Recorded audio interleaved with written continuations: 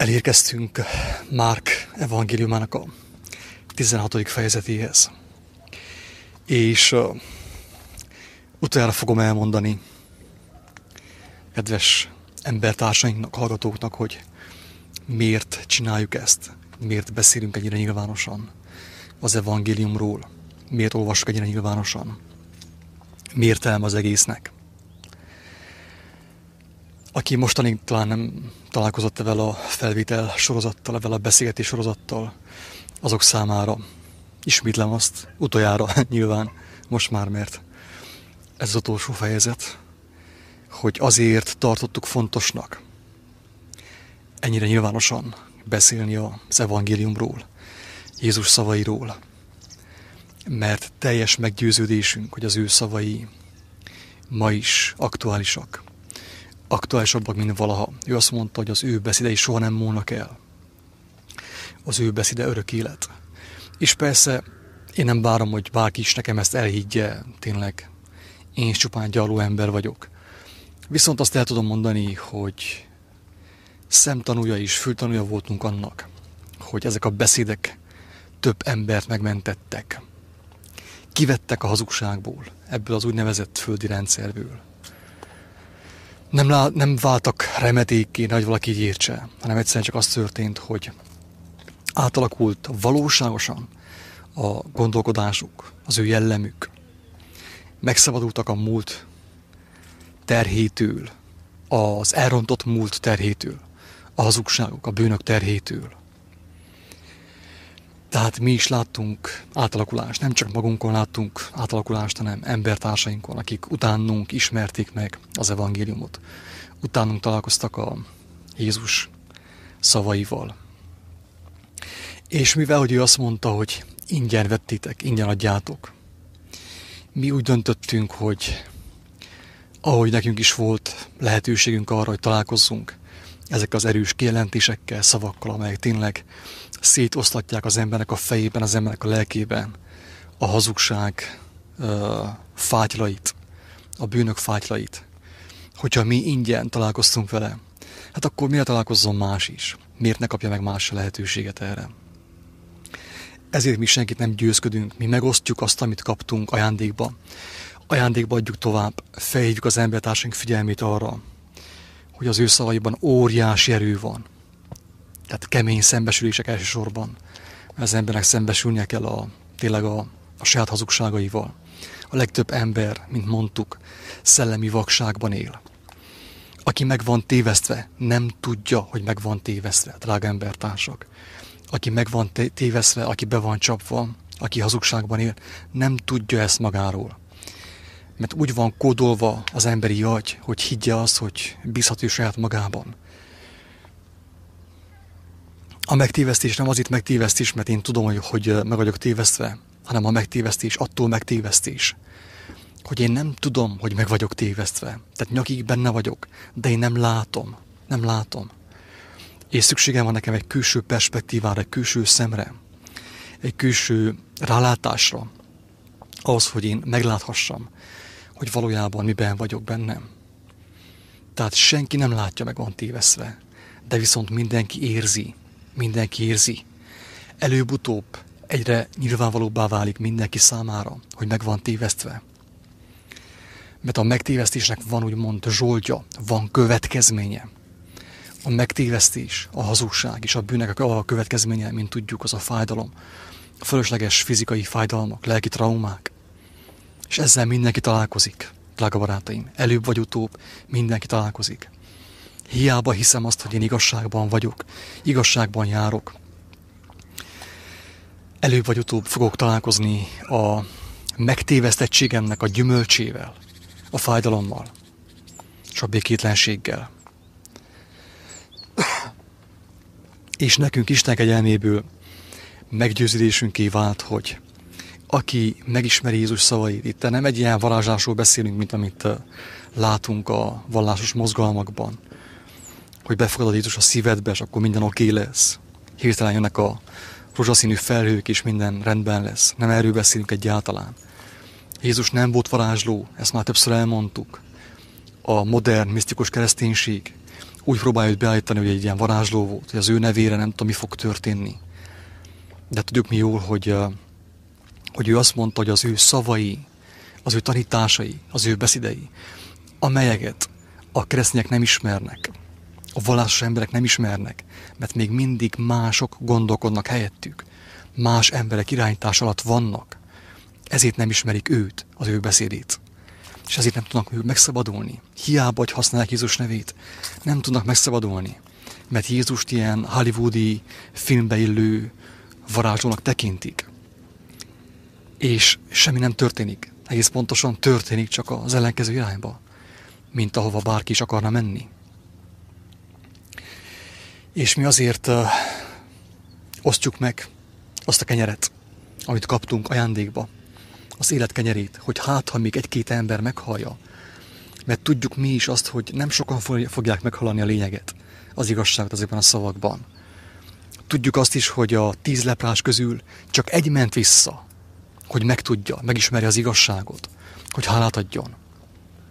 Tehát 10 személy közül, aki ezt hallja, ezt a felvételt, valóságosan csak egy embernek van esélye, hogy megszabaduljon, hogy éljen a lehetőség, drága barátaim. Mert mi ezt nem unalomból csináljuk, hanem egy lehetőséget kínálunk embertársaink számára, amit mi is megkaptunk ráadásul, kegyelemből. Oké, akkor kezdjünk bele a Márk evangéliumának a 16. fejezetébe. Azt a címet adtam ennek a résznek, hogy a feltámadás botránya. Úgy igazából, mint tudjuk, Jézus neve körül, tehát a Jézus személye körül egész pontosan, minden botrány, nem csupán a feltámadás, minden, amit ő mondott, amit ő cselekedett, amit ő mutatott, minden botrány volt. Mi az, hogy botrány? A botrány az megütközés. Amikor valaki megbotránkozik, megbotlik, beleütközik valamibe. És el tudom mondani, hogy én is beleütköztem az ő szavaiba, amikor elkezdtem olvasni az ő szavait, beleütköztem. Kellemetlen és kényelmetlen volt az elején. Mert a bennem élő hazugságok, a megtévesztettség beleütközött az igazságnak a kijelentésébe. Megütköztem, megbotránkoztam én is. Tehát nem csupán a feltámadás volt botrány, drága barátaim, hanem minden. A születésétől kezdve egészen a haláláig, és a mennybe meneteléig. Minden botrány volt. Sőt, most is botrány minden. Minden egyes személytől, aki megismerte őt, aki megtelt az ő igazságával, az ő lelkével, mondjam azt. Ők is botránykövé változnak. Mert ahogy Pál mondja, élek többé nem én, hanem él bennem a Krisztus. Azok a személyek, akik megismerték őt, és nem tekintik őt ilyen varázslónak, hogy Jézus nevében parancsolom, hogy menjél ki, menjél vissza, menjél balra, menjél jobbra, mint a katonaságnál, ugye? Őrültség. Többször mondta, az őrültség, ez varázslás. Jézus nevével. Ez hazugság. De viszont elkerülhetetlen, és ezt bátorításképp mondom mindenki számára, aki már megismerte őt, megismerte az ő beszédét, az ő tanításait, és találkozott az Istennek a lelkével, amelyet feltámasztotta. Mindenkinek bátorításképp mondom, hogy nem kerülheti el, hogy ő is botrány legyen az emberek számára. Hogy az ő szavaiba, az ő jelenlétébe is beleütközzenek mások. Ezt senki nem kerülheti el. Aki az igazságot megismerte, aki azt hiszi, hogy megismerte az igazságot, mert beállt valamilyen gyülekezetbe, valamilyen vallási felekezetbe, ő nem lesz botrány nyilván. Mert ő Jézus nevében, mint mondtam többször is, embereket követ. Nem őt követi, őt nem is ismeri jóformán. Amit a pásztor mond, amit a lelkész mond, ő elhiszi, azt ő beveszi, és azzal szépen ő menjen vissza a mókuskerékbe. Vissza a mammonnak dolgozni. Ez van, drága barátaim. Tehát aki őt megismerte, személyesen, mint mesterét, mint megváltóját, mint szabadítóját, ő is botránnyá változik. Az ő szavai szerint ráadásul ezt. Ő mondta, hogy ti is botrány lesztek a vallásos társadalomban. Semmi köze nincs Jézusnak ahhoz a kereszténységhez, amit ma látunk. A régihez sem túl sok köze volt, de amit ma látunk a világban, drága barátaim, jóformán semmi köze nincsen Jézusnak ahhoz. És ezért botrány. Tehát nem csupán a feltámadás botrány, hanem az ő teljes jelenléte, az ő teljes élete, az ő születésétől egészen a mennybe menetelig, egészen napjainkig, ő mindig is botrány volt. Mindig is megütközés volt a világ szelleme számára, a világi gondolkodás számára, az anyagi gondolkodás, anyagias gondolkodás, testi és testben ragadt gondolkodás számára. A szombat elmúltával a magdalai Mária, Jakab anyja és Salomé drága keneteket vásárolt, hogy elmenjen és megkenje őt. Ugye ő már a sírban volt, és jöttek a hölgyek, hogy testét bekenjék, drága kenetekkel, bebarzsamozzák. A hét első napján, kora reggel, napfelkeltekor a sírhoz mentek, és azt kérdezték egymástól, ki hengeríti el nekünk a követ a sírbolt szájáról? De oda tekintve látták, hogy a kő már el van hengerítve, pedig roppant nagy volt. Ahogy bementek a sírboltba, egy fehér ruhába öltözött ifjút láttak ülni jobb felől, és megrémültek. Az pedig így szólt hozzájuk, ne féljetek, a názáreti Jézust keresitek, akit megfesztettek? Feltámadt, nincs itt. Íme a hely, ahova őt helyezték. De menjetek el, mondjátok meg a tanítványainak és Péternek, hogy előttetek megy Galileába. Ott majd meglátjátok, ahogy megmondta nektek. Ekkor kijöttek, és elfutottak a sírtól, mert rettegés és rémület fogta el őket. És senkinek sem mondtak semmit, mert féltek. Drága barátaim, 8. bekezdés. Mi történik itten? Egyszerűen csak az, hogy azok a személyek, akiknek már egymástán többször ki volt jelentve, hogy ez meg fog történni, hogy ez meg kell történjen, hogy őt átadják a vallásos embereknek, a vezetőknek, a farizeusoknak, hogy megöljék őt, hogy meg fogják ölni. Ezt nem tudja ő elkerülni, és nem is akarja elkerülni. Nem is akarta ő ezt elkerülni.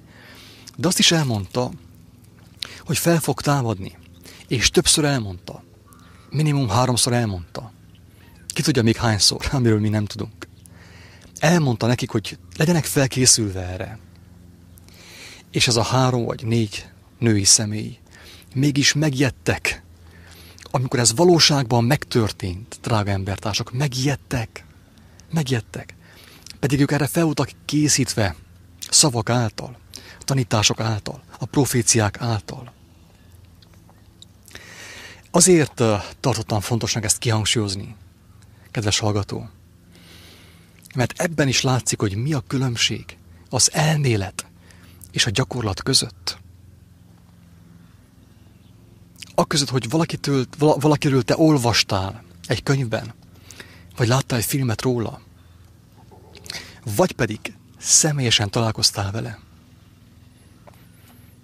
Nem mindegy, hogy látsz egy híradót, hogy valakit elütött az autó, és szörnyet halt. És mész az úton, és előtted történik a baleset, és valaki szörnyet hal. A kettő nem ugyanaz. Óriási különbség. Egyik az elmélet, a másik a gyakorlat. És azt gondolom, ezen a ponton érdemesen elgondolkodni, mert ezen a ponton bukik el a vallásos mozgalom, az összes. Itt bukott el az emberiség. Úgy kezelték Jézust, mint egy történelmi személyiséget, mint Horthy Miklóst, meg társait. És egyszerűen nem találkoztak az ő lelkével, avval a lélekkel, amely őt feltámasztotta. Nem ismerték meg a feltámadás erejét, ezért még mindig filozófálnak, mindig okoskodnak, egymással vitáznak. Mert a valóságát nem tapasztalták meg, olvasták. Lehet elolvastam már 10-szer az evangéliumot, de még mindig nem érti.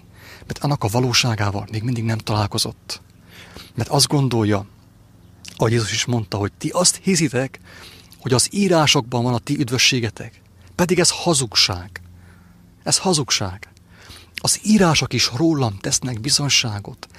Nem az írás az igazság. Nem az írás Isten igéje. Ezerszer mondtam. Sokan megdolgáltak miatta. Meg eretneknek neveztek, meg kigunyoltak miatta. Hogy ez milyen sátány tanítás. Nem az írás az ige. Az írás is bizonyságot tesz az igéről, amely él. Ez a botrány, drága barátom, ez a botrány. Hogy az ige él. Azért volt ez így megrendezve, elrendelve Isten által, Jézus fel is támadjon, ne csak meghalljon, hogy bizonyságot tegyen az emberek számára, hogy az ige él. És aki az élő igét ismerte meg, élni fog. Aki még mindig a betű szerint filozófál, nem fog élni. Becsapja magát, az inkább olvassa a micimackót. Sokkal jobban fog járni vele. Ne foglalkozzon a Bibliával, egyáltalán. Olvasson meséket, nézzen filmeket. Jobban fog járni a filmekkel és a mesékkel, mint a Bibliával. Aki nem akarja megérteni azt, hogy az ige él. A feltámadás azt is jelenti, a feltámadás botránya azt is jelenti, hogy az ige él. Azért volt kedves úgy az Úristen előtt, hogy legyőzte a halált, megmutassa, hogy az igében, az ő igazságában, amiből az élet származik, abban élet van, és legyőzi a halált.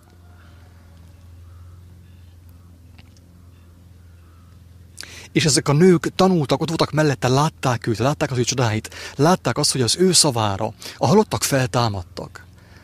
És ők is megjettek. Miért? Mert egész eddig a pontig ők nem látták a teljes valóságot. Az, hogy a proféciáknak be kell teljesedni. Hogy az embernek látnia kell azt, hogy az igazság legyőzi a világ hazugságát, a világ sötétségét. Hogy az igazságban élet van, az igazságban gyógyulás van. Úgy a lélek, mint a test számára.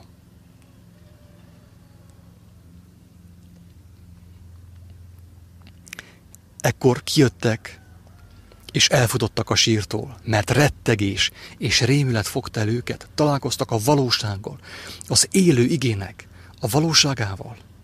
Addig hallották a füleikkel, látták a szemeikkel.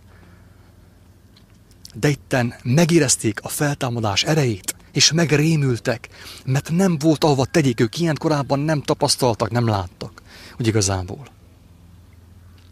De itt most ők találkoztak a feltámadás erejével, amivel, ha te nem találkozol, nincs örök életed. Akármeddig filozófálsz, akármeddig okoskodsz, és olvasd a Bibliát, amíg a feltámadás erejével nem találkozol. Nem igaz az, hogy megváltásban részesültél, és van örök életed. Mert még mindig a testnek ki vagy szolgáltatva, a test követelőzésének, a test kívánságainak, a test félelmeinek. Az újjászületés az nem csupán betű. Nagyon fontos a Biblia. Én is használom, mert sokszor elmondtam. Hanem az igazság, az élet. Az élet. Feltámadás és élet. Aki bennem hisz, aki engemet megismert, és aki az én szavamban hisz, az cselekszi. Ha meghal is, élni fog.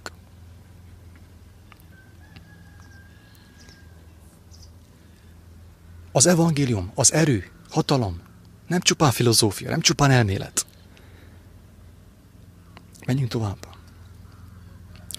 Miután a hét első napjának reggelén feltámadt, először a Magdalai Máriának jelent meg, akiből 7 ördögöt űzött ki korábban. Ő pedig megvitte a hírt azoknak, akik vele tartottak, és most gyászoltak és sírtak. De azok, amikor meghallották, hogy Jézus él, és ő látta, nem hitték el. Ezután pedig közülük 2 jelent meg, más alakban, útközben, amikor a mezőre mentek. Ezek is elmentek, és hírül vitték a többieknek, de nekik sem hittek. Miért? Azért, mert a gyakorlat és az elmélet között óriási a különbség. Ezért mondta Jézus, hogy aki nem cselekszi azt, amit ő mondott, nem fogja megismerni az igazságot. Aki csak elolvassa azt, és olvassa naponta 10 percet, 1 órát, nem fogja megismerni az igazságot. Ne is áltassa magát, olvasson inkább valami mást. Sokkal jobban fog járni, ha valami mást olvas. Nem hiába van az a közmondás, ugye, hogy a gyakorlat teszi az embert mesterré. Aki azt nem gyakorol, Jézus azt mondta, hogy aki cselekszi azt, amit ő mondott, ő az alapokat mondta el csak. Azt mondta, hogy nézzél rám, te cselekedd azt, amit nálam láttál. És akkor fogod megismerni az igazságot, a teljes igazságot. Akkor leszel te teljesen bemerítve, ha azt csinálod, amit én mondtam. Nem azt, amit mond a papbácsi, a lelkész, a vallási mozgalmak, és a rendszer. Nem tudtak hinni egyszerűen, ott voltak mellette 3,5 éven keresztül. Látták nap, mint nap. Mégsem tudták elhinni. Miért? Azért, mert ők még kicsikék voltak. Ők még nem élték meg ezt a gyakorlatban. Jézus nélkül. Ráadásul. Jézus nélkül. Mert ő azt mondta, hogy jobb nektek, hogyha én elmegyek. Hogyha én nem megyek el közületek, akkor ti folyton az én fizikai személyemre fogtok támaszkodni. És nem fogtok megtelni erővel, lélekkel. Ennek ellenére a vallási mozgalmak, a pásztorok, a lelkészek az embereket függőségben tartják. 10, 20, 30, 50 éven keresztül, egész a temetésig. És senki nem telik meg erővel. Senki nem tapasztalja meg a feltámadás erejét. Aki nem tapasztalta meg a feltámadás erejét, nincs ahogy éljen. Érthető a lényeg. A botrány. Érthető.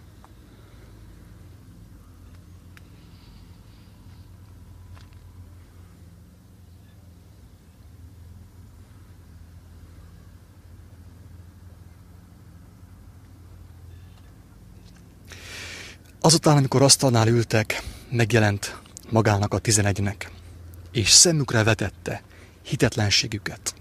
Megdorgálta őket. Nem volt olyan Jézus, mint amit látunk a filmekben. Egyáltalán. A feltétel nélküli szeretet nem milyen volt.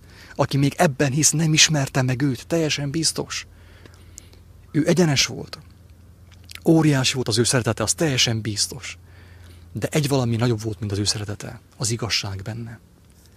Ő igazság nélkül nem szeretett, nem hízelget senkinek, sem neked, sem nekem. Most sem hízelek. Az ő szeretete abban nyilvánul meg, az én életemben, hogy engemet megdorgál nap, mint nap. Kapok dorgálást lélek által, megfedd, megdorgál. De meg is igazít, fel is emel, meg is vigasztal. Itt kezdődik az igazság, a szeretet. Nem ott, hogy össze-vissza nyaldossuk egymást a hazugságban.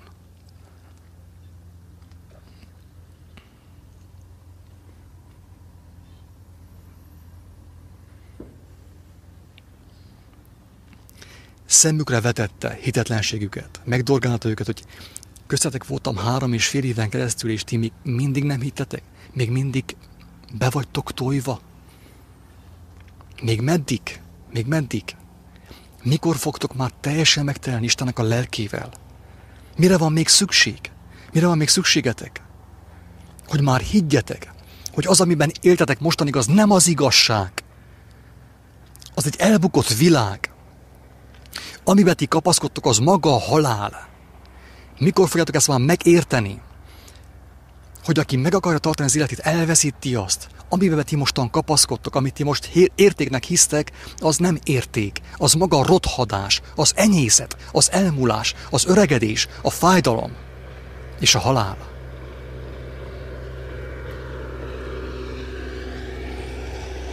Zoltán.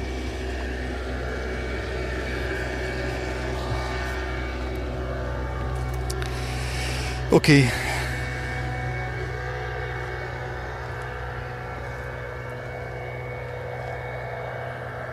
Szemükre vetette hitetlenségüket és kemény szívűségüket. A szívük még mindig kemény volt. Még mindig tele volt. Még mindig dominált az ő szívükben az emberi tudomány, a káprázat, a világ káprázata, a vallásnak a tanításai. Nem tudták azt kidobni teljes mértékben. Nem tudtak teljes mértékben újjászületni ezen a ponton. Még nem voltak alkalmasok ők erre.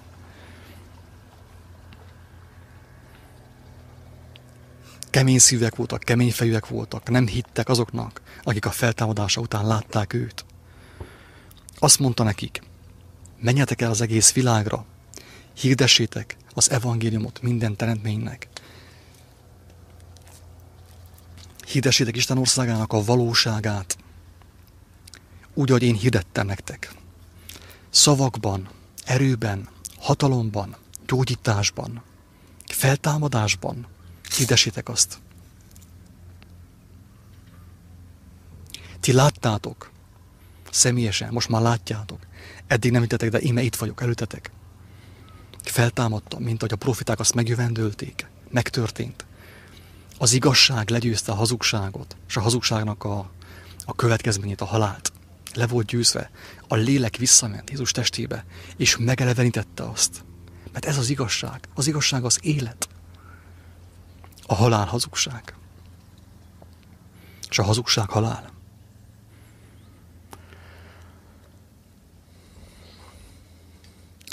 Aki hiszi és megkeresztelkedik, üdvözül, aki pedig nem hisz, elkárhozik. Tehát fehéren-feketén elmondta, hogy ez nem kívánságműsor, ez nem demokrácia.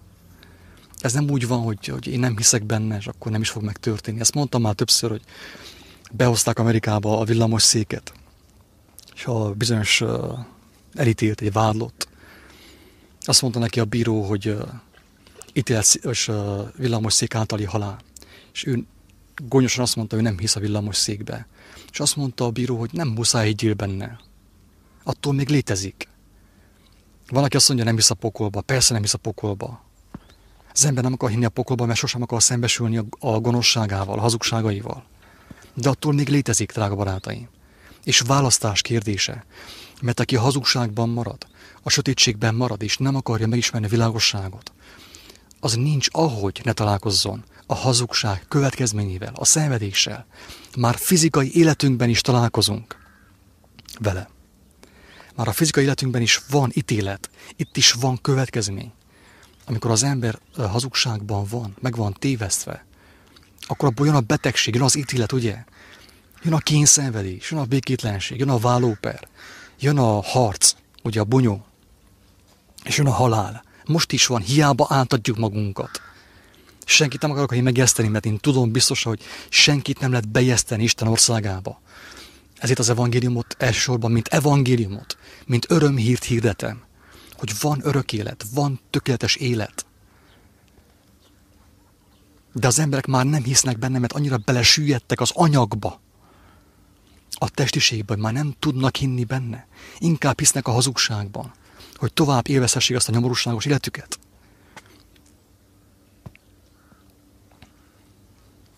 Aki hisz és megkeresztelkedik, üdvözül, aki pedig nem hisz, elkározik. Ez a bekezdéshez csak annyit tennék hozzá, a félreértés elkerülése véget. Hogy ez a megkeresztelkedés, ez a Krisztus általi megkeresztelkedés. Nem az, amit csinálnak a csecsemőkkel, nem az, amit csinálnak a protestáns mozgalmakba, hogy mindenkit merítenek be. Gyere, térjél meg, mondjál egy verset Jézusnak, utána bemerítünk, és utána aztán minden oké lesz. Hazugság, ez mind hazugság, drága barátaim. Aki személyesen megismerte az ő szavait, az ő tanításait, az evangéliumot, meg fogja érteni azt is, hogy mi az, hogy keresztség. Aki nem ismeri őt meg személyesen, nem fogja megérteni, mert embereket fog követni, és bele fog menni minden babonába, bemerítkezésekbe. És el fogja hinni, hogy ő neki már üdvössége van, közben még teljesen testi, még a mammon szolgálja teljes életével, és nem tűnik fel számára, hogy az életében jóformán semmi nem változott. Azon kívül, hogy a pénzének a 10%-a elmegy egy vallásos felekezetre. A megkeresztelkedés, amiről beszél Jézus, nem azt jelenti, amit hirdetnek a vallások a kereszténységben. Sem a csecsemő keresztség, sem ez a felnőtt keresztség, amit ugye, hogy be kell minél hamarabb mindenkit meríteni. Ez nem így történt régebb sem.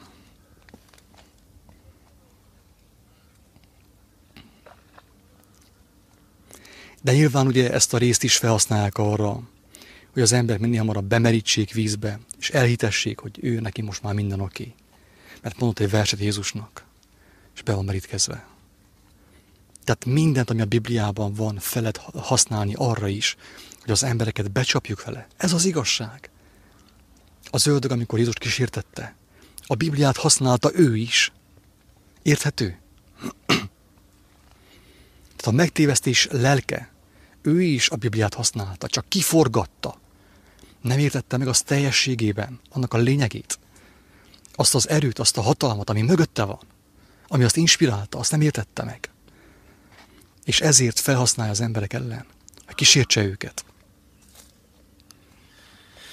Igen, ebből nekem is volt már egy pár vitám, hogy a kicsi gyermekeket, akinek még csak annyi ösztöne van, hogy sírjon, mikor éhes, azt belemerítik a vízbe, vagy vizet öntenek a homlokára, és nagy büszkén, magabiztosan kijelentik, hogy íme Isten gyermeke lettél. És tényleg mély fájdalommal önt el, mikor ezeket látom, hogy az emberek elhiszik ezt az óriási hazugságot, és tényleg nem kíváncsiak az igazságra. Holott Jézus elmondta, hogy sőt, inkább János azt mondta, hogy én vízzel keresztelek, de aki utánam jön, ő tűzzel és szent lélekkel fog keresztelni.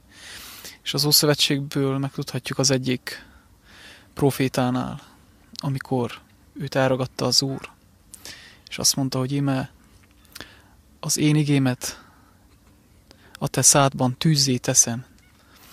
Tűz lesz az én igém a te szádban, az emberek hallatára. Tehát ebből is megtudhatjuk azt, hogy a tűz az maga a Krisztus igéje is. Az, ami elperzsel, feléget minden hazugságot, és az ő szent lelke, ugye az, amit felülről, újonnan való születésről nevezünk, és érthetünk, ami egy láthatatlan folyamat. Ahogy mondta Jézus a farizeusoknak, hogy az Isten országa nem szemmel módon látható, nem látható módon jön el hozzátok, mert az Isten országa ti köztetek van. És azt alázatos, gyermeki hittel, gyermeki szívvel kaphatjuk meg ajándékba. És annak a következménye az, hogy egyre többet és többet kíván megismerni az Istenből, a Krisztusból, az ő szemmel nem látható jelenlétéből, amit érzünk és látunk, mikor bizonyságot teszünk hitetlen embereknek, még akik nem találkoztak az élő Krisztussal, az ő szent lelkével, hogy munkálkodik. És ez az a hit, amire szükség van. Tudom, bolondság. Én is bolondságnak tartottam, de működik és ez létezik. Élő és ható. Igen, tehát a kerességről egyébként már több videót készítettünk. Akit érdekel, nyugodtan görgessen vissza a YouTube-on vagy a Facebookon. Azt hiszem inkább a YouTube-on, kiáltó szó a pusztában. YouTube csatornán vannak videók a kerességről. Jézus legfélreértettebb tanításai, az is erről szól a vízkerességről. Tehát ki van forgatva, babonaság van csinálva belőle, az emberek varázsolnak az ő nevében, és jóformán semmi nem történik. Igen, még abban a videóban nincsen meg az, amit most el szeretnék mondani, hogy Jézus azt mondta a tanítványának, hogy aki nem veszi fel a saját keresztjét, és nem veszi fel az én keresztemet, az nem követhet engemet. És az egyértelmű, hogy az a teljes önmegtagadás, hogy a test már szinte már megszűnik, annak a foglalkozása, annak hogy én gondoskodjak, hogy igen, hogy tehát hogy gondot viseljek úgy a testemre, hogy mármint úgy, hogy kényelem. Tehát Pál apostol is szépen megmondta, hogy ha valamit megegyek, valamit felvegyek, az nekem bőven elég.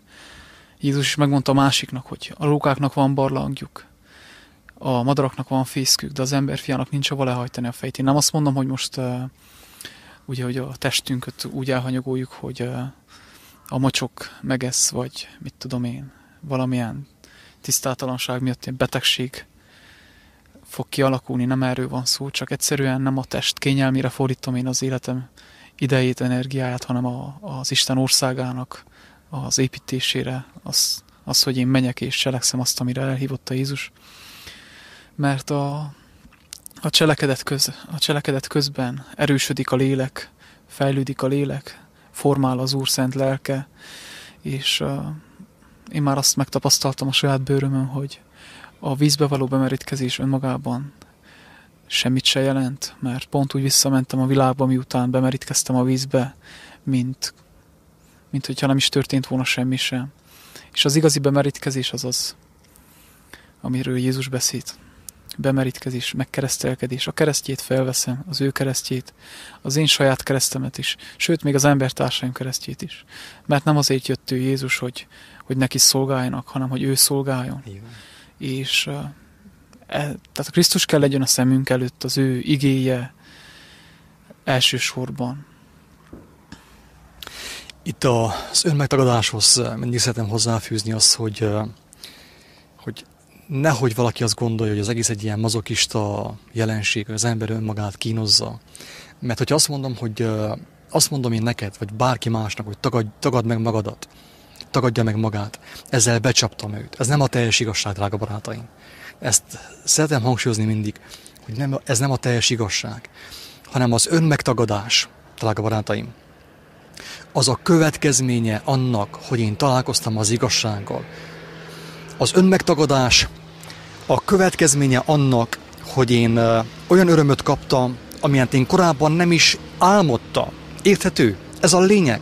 Tehát senki ne értse félre itt. Nem ilyen izéről van szó, hogy ilyen mazokista mozgalomról egyáltalán, hanem az embernek az értékrendje annyira átalakul, annyira megváltozik, hogy már nem tudja azt értékesnek gondolni, amit eddig értékesnek gondolt, ami rothad, menjen vissza a földbe. Az önmegtagadás arról szól, hogy az ember meglelte az igazi kincset, és az igazi kincsnek a fénye elirányítja az ő figyelmét, tekintetét a hiába való kincsekről, a mulandó kincsekről, a rothadó kincsekről. Ez az önmegtagadás. Nem az, hogy elkezdem ostorozni magamat, mert Jézus követő vagyok. Egyáltalán nem erről van szó, hanem arról van szó, hogy az új öröm, az akkora, olyan ereje van annak, amikor az ember meglátta Istennek a dicsőségét, bepillantást nyert az ő dicsőségébe, hogy minden más hiába való lesz. Pál azt mondta, hogy kárnak ítéltem mindent. Ő egy híres ember volt.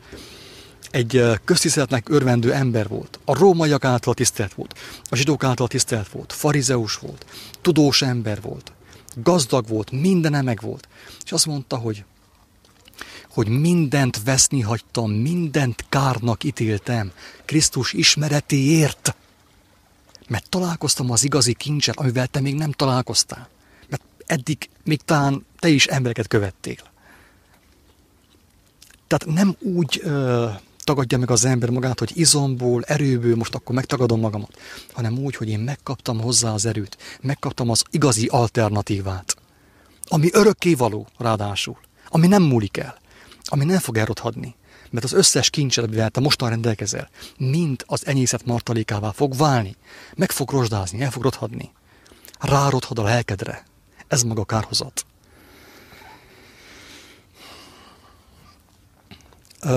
Itt szeretném jelezni ezen a ponton, hogy a Márk evangéliumának az utolsó bekezdéseit, azt hiszem 16-tól 20-ig bizonyos eredeti kéziratok nem tartalmazzák. Sok vita van az utolsó szakaszok körül.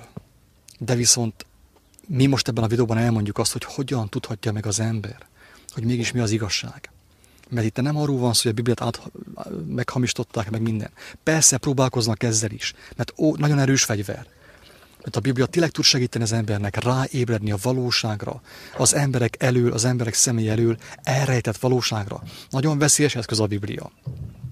Ezért próbálkoznak ilyen csarásokkal, csürésekkel, próbálkoztak eddig is. Ez az igazság sajnos, de még mindig a legjobb eszköz. A kérdés az, hogy akkor melyik rész volt benne, és melyik nem volt benne. Hogyha volt is csavarás a Bibliában, drága barátaim, higgyétek el, hogy nem volt annyi csavarás, hogy bárki, hangsúlyozom, aki igazán éhezi és szomjózza az igazságot, ne ismerje meg a lényeget, ne értse meg a lényeget. Senkinek az üdvössége nem fog azon múlni, hogy a Bibliában van egy-két tévesztés. Még Károly Gáspár is felhívta a figyelmet arra, hogy lehet egy néhány tévesztés a Bibliában. Az ő emberi gyarlósága miatt. De egy igazságban lévő embernek úgysem a Bibliában van a reménysége, az ő üdvössége, hanem az újjászületésben, aki újonnan nem született Istennek a lelke által. Így sem úgy sem érti meg a Bibliát. Hiába, hogy át van írva, vagy nincs átírva, teljesen mindegy. Neki nem segít semmi. Ha nincsen újjászületés, ha az ember ezt a kérdést fel sem teszi magában, hogy miért beszélt Jézus újjászületésről, nem fogja úgysem megérteni, és nem fogja tudni különválasztani a konkolyt és a búzát a konkolytól. Tehát újjászületés nélkül nem lehetséges. A legelső lépést, tegnap is elmondtam egy kis videóban, a legelső lépés nem a bibliaolvasás. Aki azt hiszi, a legelső lépés a bibliaolvasás, téved. A legelső lépés az, hogy az embernek a szívében egy néhány őszinte szó hallatára beindul az igazság iránti vágyakozás. Ez a legelső lépés. Ennélkül semmi nincsen. Olvashatja valaki a Bibliát reggeltől estig, egymástán 6-szor. Nem fogja megérteni. De hogyha a legfontosabb megtörtént, hogy ő szerelembe esik, valahogy bizonságot szerez, és vágyakozik arra, hogy azt megértse, és Istenhez imádkozik gyermeki alázattal, teljesen biztos, hogy meg fogja érteni, és azt is látni fogja, hogy melyek az esetlegesen nem odavaló, nem odaillő szakaszok. Igen, azt még hozzátenném, hogy ezt úgy lehet még, vagyis én úgy képzeltem el, hogy az ember rakja ki a kirakóst, mit tudom, egy 200 darabból álló kirakóst, és hogyha abból a 200-ból, mit tudom én, 4 vagy 5 darab nem talál oda, attól még az összképet láthatjuk, és felfedezhetjük, hogy hol vannak írásbeli tévesztések, de nincsen olyan sok, hogy az ember emiatt meg kellene ijedjen, meg rémüljön. És az Úr kegyelméből most azért is beszélgetünk ezekről, hogy akik hallgatják és kíváncsiak az igazságra, azoknak egy kicsi útmutatók legyünk, mind a beszédünkkel, és mind a cselekedetünkkel, akikkel tudunk találkozni is. Ja, így mondtad azt, hogy ezt a kirakós példát, nekem is egy inspiráció arra vonatkozóan, hogy minek köszönhető az, hogy bizonyos emberek megértik a Bibliát, mások meg nem értik meg a Bibliát. Annak köszönhető, drága barátaim, hogy bizonyos személyek nem úgy olvassák a Bibliát, hogy valaki azt mondta, ezt el kell olvasni, ez kötelező házi olvasmány, meg a papbácsi ezt mondta, lelki azt mondta, hanem úgy olvassák a Bibliát, mint hogy a gyermek játszik. Én kaptam erre nagyon jó bizonságot életemben. Emlékszem, hogy régebb gyermekkoromban főképp a reáltantárgyakat szerettem. Azokat nagyon szerettem. Az ilyen irodalom, meg nyelv, meg ilyenek abszolút idegen volt nekem. És bevettem a fejembe, az nekem nem megy, nekem erre nincsen hajlamom, tehetségem. És angolból bukásra álltam. Utána meg az történt, drága barátaim, hogy én bekerültem abba az állapotba, kezdtem zenét hallgatni, és kíváncsi voltam, hogy miről énekelnek. És önszántamból, kíváncsiságból szerettem a zenét, és elkezdtem kutatni. Megszerettem az angolt, és utána meg elértem arra a szintre, hogy az angolt szinte tökéletesen beszélem. Voltam már angol tanár, tartottam előadásokat angolul, és így tovább. De mi volt a legfontosabb? Az, hogy megszerettem, vagy nem szerettem meg. Aki nem tudja megszeretni az igazságot, akiben nincsen meg az alap, az igazság éhség, nincs, ahogy megismerje. Olvashatja 10-szer, 20-szor élete végéig a Bibliát, és nem fogja megérteni az igazságot. Mert azt mondta Jézus, hogy áldalak téged, atyám, mennek is földnek, ura, hogy elrejtetted ezeket az okosok és az értelmesek elől, az okoskodók elől, a filozófusok elől, és a kisdedeknek, a gyermekeknek megjelentetted, megmutattad számukra az igazságot, feltártad magadat. Miért? Mert ők gyermetegséggel, gyermeki szelídséggel, játékossággal keresték, fürkészték azt, és megismerték azt. Ez a különbség. Tehát az igazság szeretet az alap. Ha valakiben az nincsen, meg nem kíváncsi, ha valaki beissza a világot, és azt hiszi még mindig, hogy ez az igazság, ez a valóság, amivel most élünk, az nincs olyan megértse a Bibliát. Akármeddig olvassa, és akármilyen gyakran jár gyülekezetbe. Na most akkor következik az a rész, ami állítólag nincsen benne a Bibliában, bizonyos iratokban nincsen benne, és megnézzük, hogy feltehetőleg melyek a gyanúsabb részek. De itt hangsúlyozom, hogy mi is csak útjelzők vagyunk, nem biztos, hogy nekünk mindenben igazunk van, sőt, teljesen biztos, nekünk nincsen mindenben igazunk. Nem látunk mindent jól. Pál, ahogy mondta, hogy most még tükör által homályosan látunk. Testben vagyunk, mi is meg vagyunk kísértve valamilyen szinten, valamilyen mértékig. Ezért szükséges neked is, hogy újonnan szülessél, hogyha egyáltalán érdekel téged ez a dolog. Hogy eltávozzál mindenféle ilyen vallásos mozgalomtól, és Istenhez fohászkodj, hogy ő formáljon át téged. Azt mondja a 17. fejezet, 17. bekezdés, hogy azokat pedig, akik hisznek, ilyen jelek követik. Az én nevemben ördögöket űznek, új nyelveken szólnak. Na ugye ez már picit olyan gyanús, ezt már simán fel lehet használni arra, hogy az emberek halandzsázzanak Jézus nevében, ilyen harabara nyelveken szóljanak, amit Jézus nem tett egyáltalán, egyértelmű. Tehát ilyent nem láttunk nála, ilyen nem történt vele, hogy az emberek, vagy hogy halandzsa nyelven szólt volna. De viszont ezt a szakaszt nem tudom, hogy ki írta, hogy írta le, mint írta le, berakták utólag, vagy nem rakták be, teljesen mindegy. Az, hogy ördögöt űznek, ez igaz, de az sem abban a formában igaz, drága barátaim, amit látunk ma a kereszténységben, vagy a filmekben. Meg Anthony Hopkins, ahogy a keresztel, meg a szentelt vízzel, meg a rózsafűzérrel űzi az ördögöt, meg kiabál az ördögre, hogy menjél erre, menjél arra, mint a katonaságnál. Nem így működik ez, drága barátaim. Az, hogy hogyan működik, erről már beszéltünk, de most nem fogok beszélni, mert különben túl hosszú lesz az a videó. Akit érdekel, úgy is meg fogja érteni, teljesen biztos.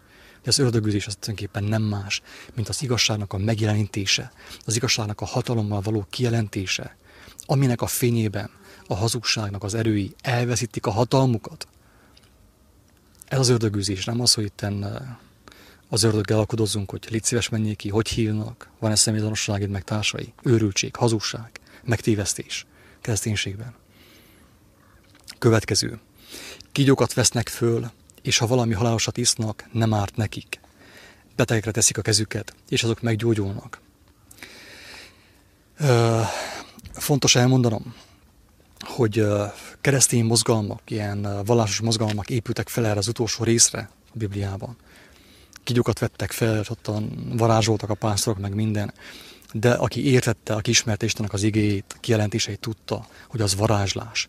Kísértették Istent, ilyen nincs. Tehát nincs olyan, hogy valaki most akkor szándékosan kígyót vesz fel, hogy megmutassa, hogy ő milyen laza srác, ugye? Mert benne Isten van. Őrültség, hazugság, ez a rész teljesen hazugság. És elmondom, hogy miért hazugság. Azt mondja, hogy akit érdekel, lapozzon a Lukács evangéliumának. Hoppá. Igen. Lukács evangéliumának a 10. fejezetéhez, a 19. bekezdéshez. Azt mondja, hogy ime, hatalmat adok nektek, hogy kígyókon és skorpiókon tapodjatok, és az ellenség minden erején, és semmi sem árthat nektek. Barátaim, ez nem azt jelenti, hogy kígyókat veszek fel, pont az ellenkezője. Amit Jézus mondott, pont az ellenkezője annak, ami itt ez a gyanús bekezdésben van. Én nem azt mondta, hogy kígyókat veszek fel, és bővészkedek velük, mint a cirkuszban, hanem azt mondta, hogy kígyókon tapodtok. Tehát legyőzitek a kígyó erejét. Legyőzitek a hazugság erejét. Igen, amikor keresztelő Jánoshoz jöttek a farizeusok, ő úgy szólította meg őket, hogy mérges kígyók fajzatjai. És ugye a farizeusok voltak azok, akik az embereket hazugságban tartották. A szent hagyományokkal, az emberek által kitalált hagyományokkal. És ők ebben az esetben megtestesítették a gonoszt, a hazugságot, a hazugság atyját. És hogyha elképzeljük azt, hogy mi kígyókon és skorpiókon tapadunk majd. Ugye ez egy emberi test. A Jézus Krisztus, amikor testben volt, akkor ő emberi testben mutatta meg az igazságot. És egy kígyó egy ember mellett, ugye az akkora, hogy a bokájáig ér, a hazugság, az igazság mellett. Igen. Tehát, mit tudom, egy ember legyen 1 méter 75 centi magas, és tehát az igazság 1 méter 75 centi, és a hazugság az egy olyan 5 centiméter magas. Tehát, hogy a hazugságnak semmi esély az igazsággal szembe, és ez csak egy ilyen példázat. Jézus azt mondta, hogy én már legyőztem a világot, legyőztem a hazugságot, bízzatok bennem. És ez itten ebben a fejezetben meg is érthettük, hogy amit ő mondott, Isten a pecsétjét, azzal tette rá, hogy föltámasztotta a halálból, örök élete van, ma is él, köztünk van. Ennyi az egész, tényleg ez nem komplikált, meg lehet érteni ezt is, hogy itten teljesen biztos, hogy Jézus nem mondta azt, hogy kígyókat vesztek föl. Hát ő mondta az ördögnek, hogy az is meg van írva, hogy ne kísértsd Istent, ne kísértsd az Urat. Ő megment téged, ha elesel, valami bajba kerülsz, akaratodon kívül, akkor ő bármit megtehet. Tehát tényleg csodák történnek, olyan csodák, amiket az ember egyszerűen nem tud megmagyarázni. Nincs olyan technológia, és nem is lesz, amivel meg tudnák magyarázni azt, hogy Isten hogyan dolgozik az ő gyermekei között, hogyan menti meg őket a legveszélyesebb szituációkból. Ez így van, ez működik. És én tudok olyanról is, hogy valakit szó szerint szándékosan megmérgeztek, és nem halt meg. De ez nem úgy történt, hogy fiúk, akkor én most megiszom a mérget, rám figyeljetek. Nem így történt ez. Mert ez ugye, ez Istennek a kísértése. Ő nem tudta, hogy meg volt mérgezve, és hála Istennek, semmi nem történt vele. Nem halt meg, pedig megitta a halálos mérget. De ő nem tudott erről, és Isten megmentette. Isten úgymond megdicsőítette őt, Isten adta az ő erejét, hogy ne hasson a méreg rá. Egyszerűen csak ez történt.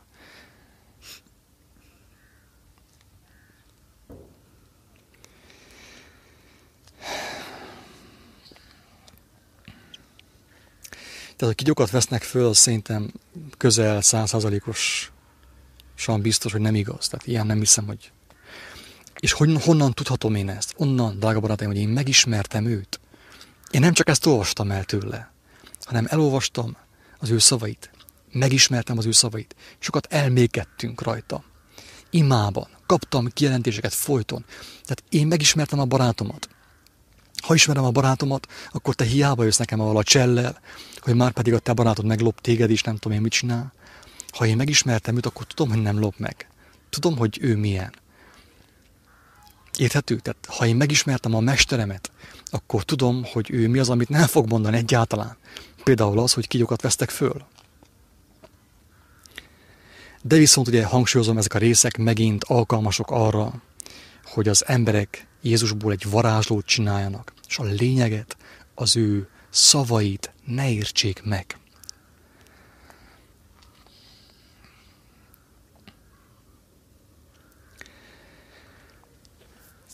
Az, hogy betegekre teszik a kezüket, és azok meggyógyulnak, ez igaz. A kézrátétel is, drága barátaim, itt megint szeretném hangsúlyozni megint a különbséget a kettő között. A fizikai kézrátétel, hogy akkor most én megjátszom, az én kezemben varázserő van. Ráteszem a kezemet, csak ott nem tudom, mi fog történni. Ez nem egészen így működik, drága barátaim. Az a kézrátétel. Itt is ugye van, tehát mindenből van egy eredeti, és van egy hamisítvány. Mindent lehet hamisítani. Tehát van ugye az originál termék, és van a kínai termék. Nem mindegy, az ember melyiket használja. Egyáltalán. A kézrátétel az volt Jézus esetében, hogy ő 3,5 éven keresztül rátette a kezeit az apostolokra. Gondot viselt róluk, tanította őket, foglalkozott velük, nem varázsolgatott össze-vissza mindenkivel. Úgy, ahogy az Ószövetségben, ugyancsak egy példabeszéd, amikor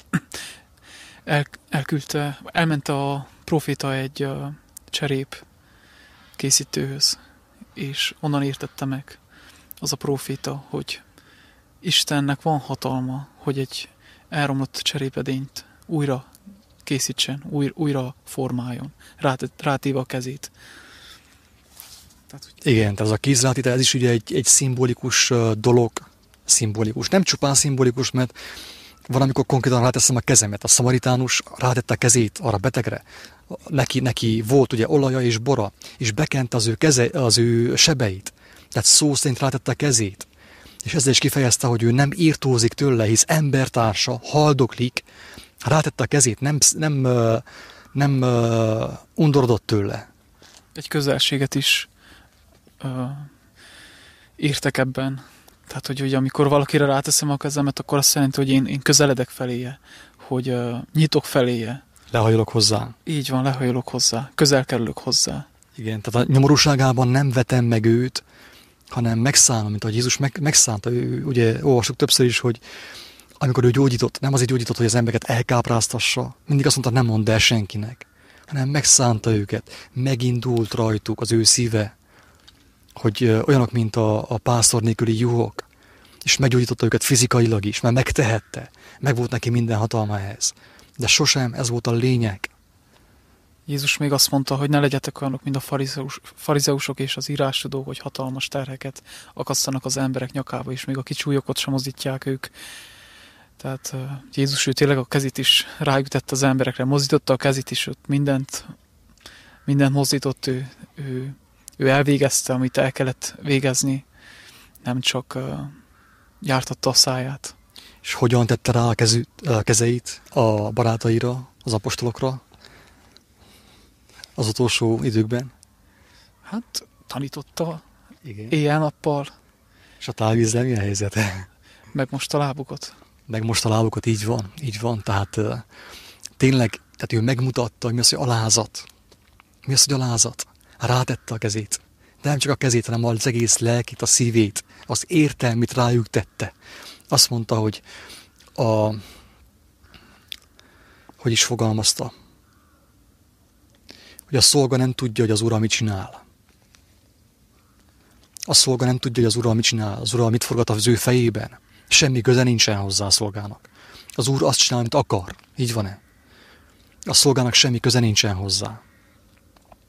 Ezért nem tudja az urának a dolgait. De én nektek mindent elmondtam.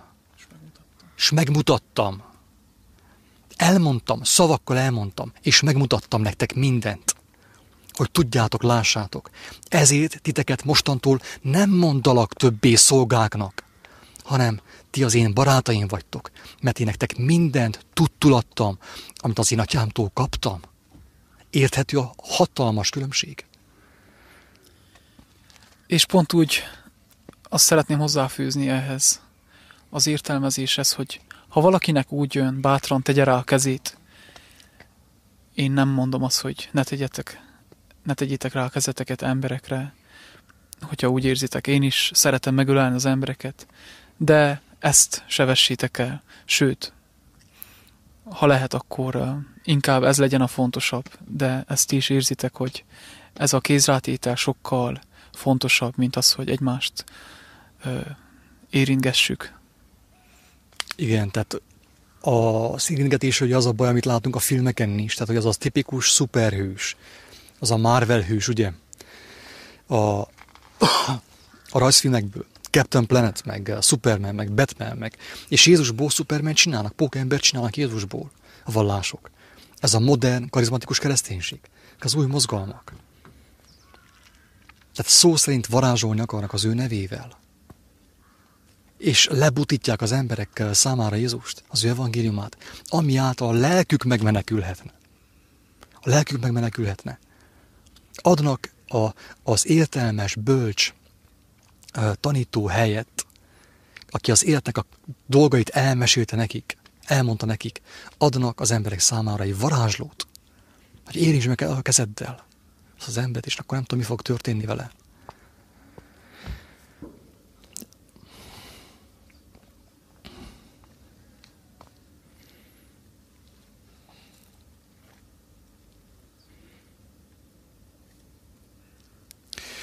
Az Úr pedig, miután beszélt velük, miért az Úr? Tehát mi az, hogy Úr? Hát nem eléggé Úr, amikor legyőzte a halált. Tehát ő megmutatta az ő jellemével, az ő engedelmességével, az ő mindenható Istennel szembeni engedelmességével, hogy jó dolog Istent ismerni. Mert aki ismeri Istent, azt ismeri Isten. Annak adja a hatalmat, adja az életet. Legyőzte a halált. Átment ugye a halálból az életre. Ugye úrrá lett. És azt mondta, hogy ti is uralkodni fogtok, idézőjelben, uralkodni fogtok.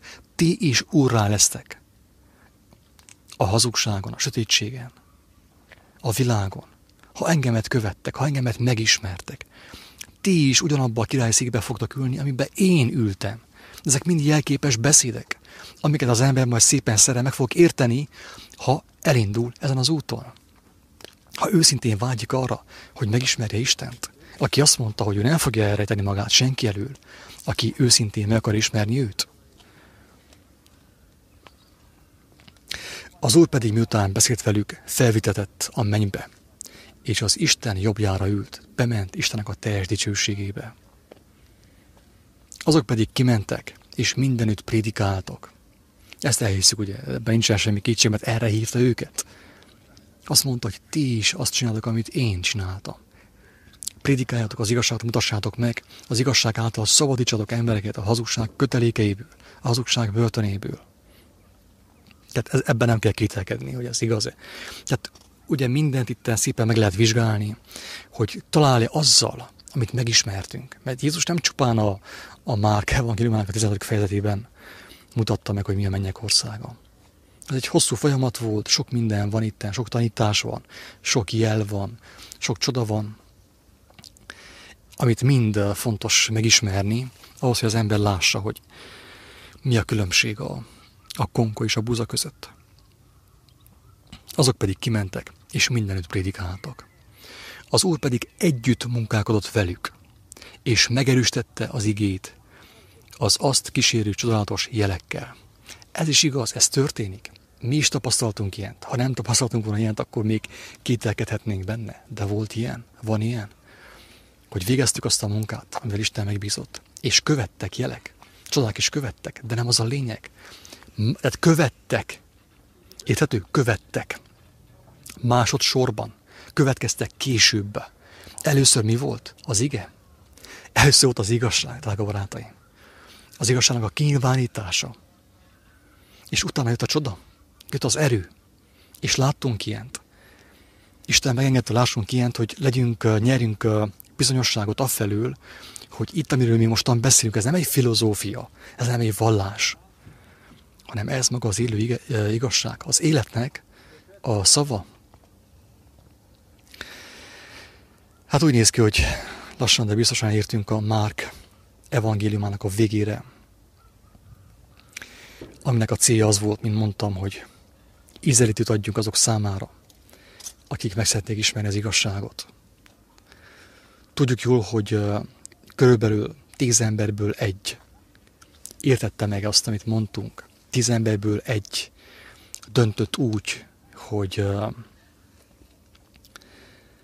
ő személyesen felteszi a kérdést, hogy akkor most mi az ő dolga? Hogyan tudná ezt ő személyesen megismerni? Hogyan tudna ő bizonyosságot nyerni afelől, hogy amit mi mondtunk, az nem egy mese, nem egy filozófia, nem egy történelmi könyv, hanem egy valóság, most is élő valóság. 10 emberből 1. Ami nem is olyan rossz, mert úgy körülbelül 100-200 ember nézte YouTube-on, Facebookon, hallgatták az evangéliumot, amit felolvastunk, és amit megbeszéltünk. Tehát ez ugye 1-2 szemét jelentett minden alkalommal, úgyhogy hála van a szívünkben, hogy ha egy ember is megszabadult, egy ember is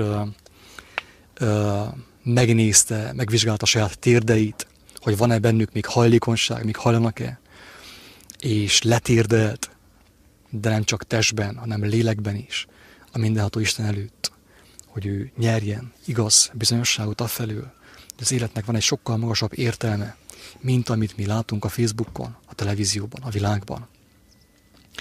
Úgyhogy én a magam részéről hálát adok annak, hogy azért, hogy Isten minket, mint gyarló embereket is valamelyest felhasználta arra, hogy néhány embertársunkat megszólítsa a világ sötétségében, és őszintén bízom abban, hogy Volt egy-két személy, aki kedvet kapott ahhoz, hogy még többet megismerjen, hogy személyesen ismerkedjen. Én is csak bátorítani szeretnék minden hallgatót, ahogy Jézus is bátorított, és imádkozott értünk, hogy bátran merjünk hozzáfordulni. Ez a bátorság persze nem egy olyan bátorság, amit a világ mutat, hogy ilyen kihívom magam ellen a sorsot, hanem alázattal, bátorsággal, direkt módon, hittel forduljunk hozzá.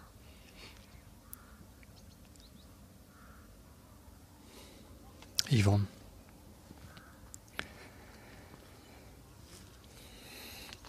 Hogy lesz-e folytatás, azt nem tudjuk, mert nem tudhatjuk. Elég minden napnak a maga baja. És amúgy sem az a célunk, hogy akkor most bizonyos személyeket függővé tegyünk a mi személyünktől. Nem ez a lényeg, hanem az, hogy minél több embert megszólítsunk. Senkit nem hívtunk semmilyenféle vallásba, nincs nekünk sem vallásunk, nincsen semmilyenféle felekezet, ahol tartozunk.